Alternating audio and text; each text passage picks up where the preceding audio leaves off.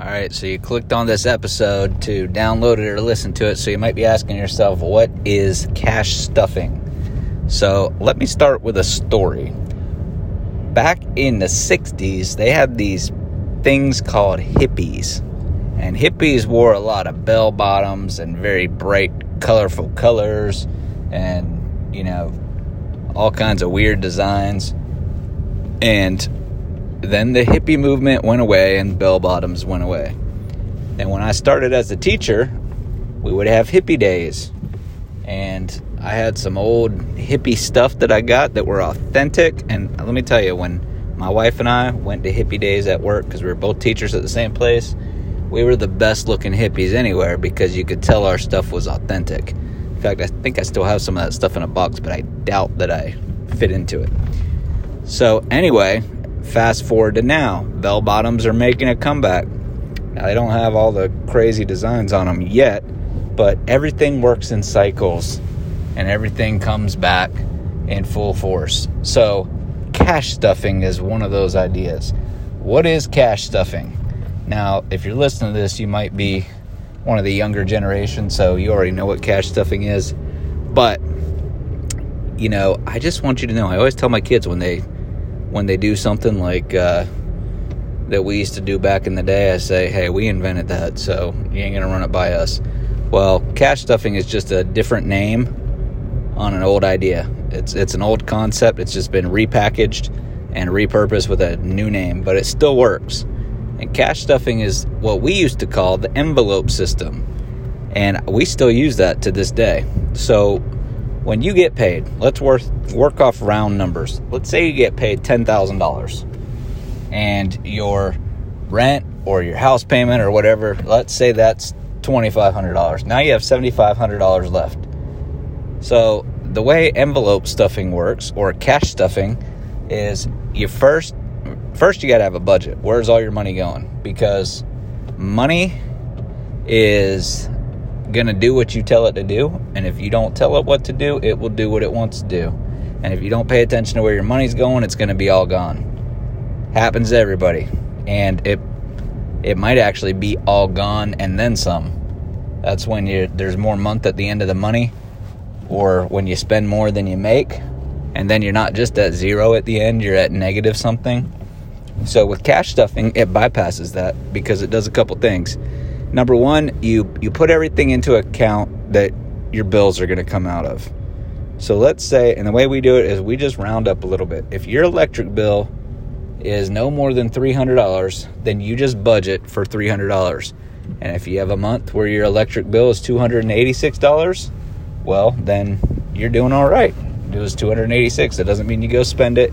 You just let that little extra in there, because inevitably someday something's going to cost a little bit more. So your electric bill, your,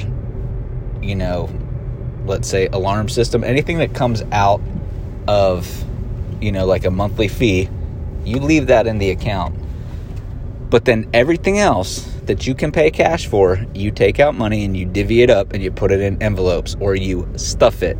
You get the cash and you stuff the cash. That's why it's called cash stuffing. And you stuff it in different envelopes based on what you're going to spend it on. So you have a grocery budget.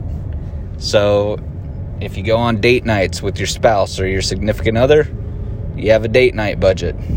If you want to have an entertainment budget, you have an entertainment budget.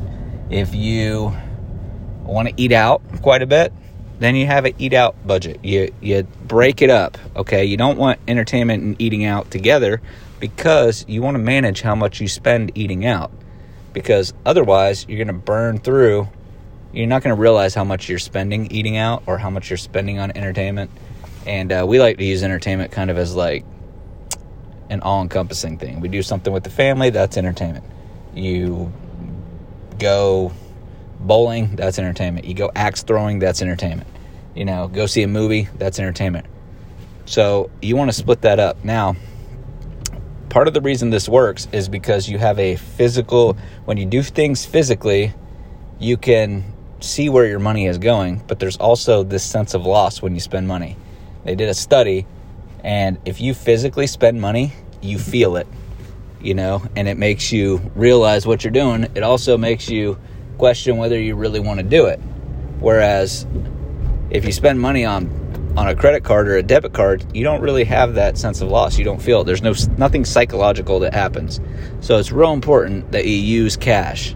Not that you just kind of divvy it out into 20 different buckets and then you say, okay, I'm going to keep track of how much I spend on entertainment, but you're using your debit card. No, you got to actually stuff the cash.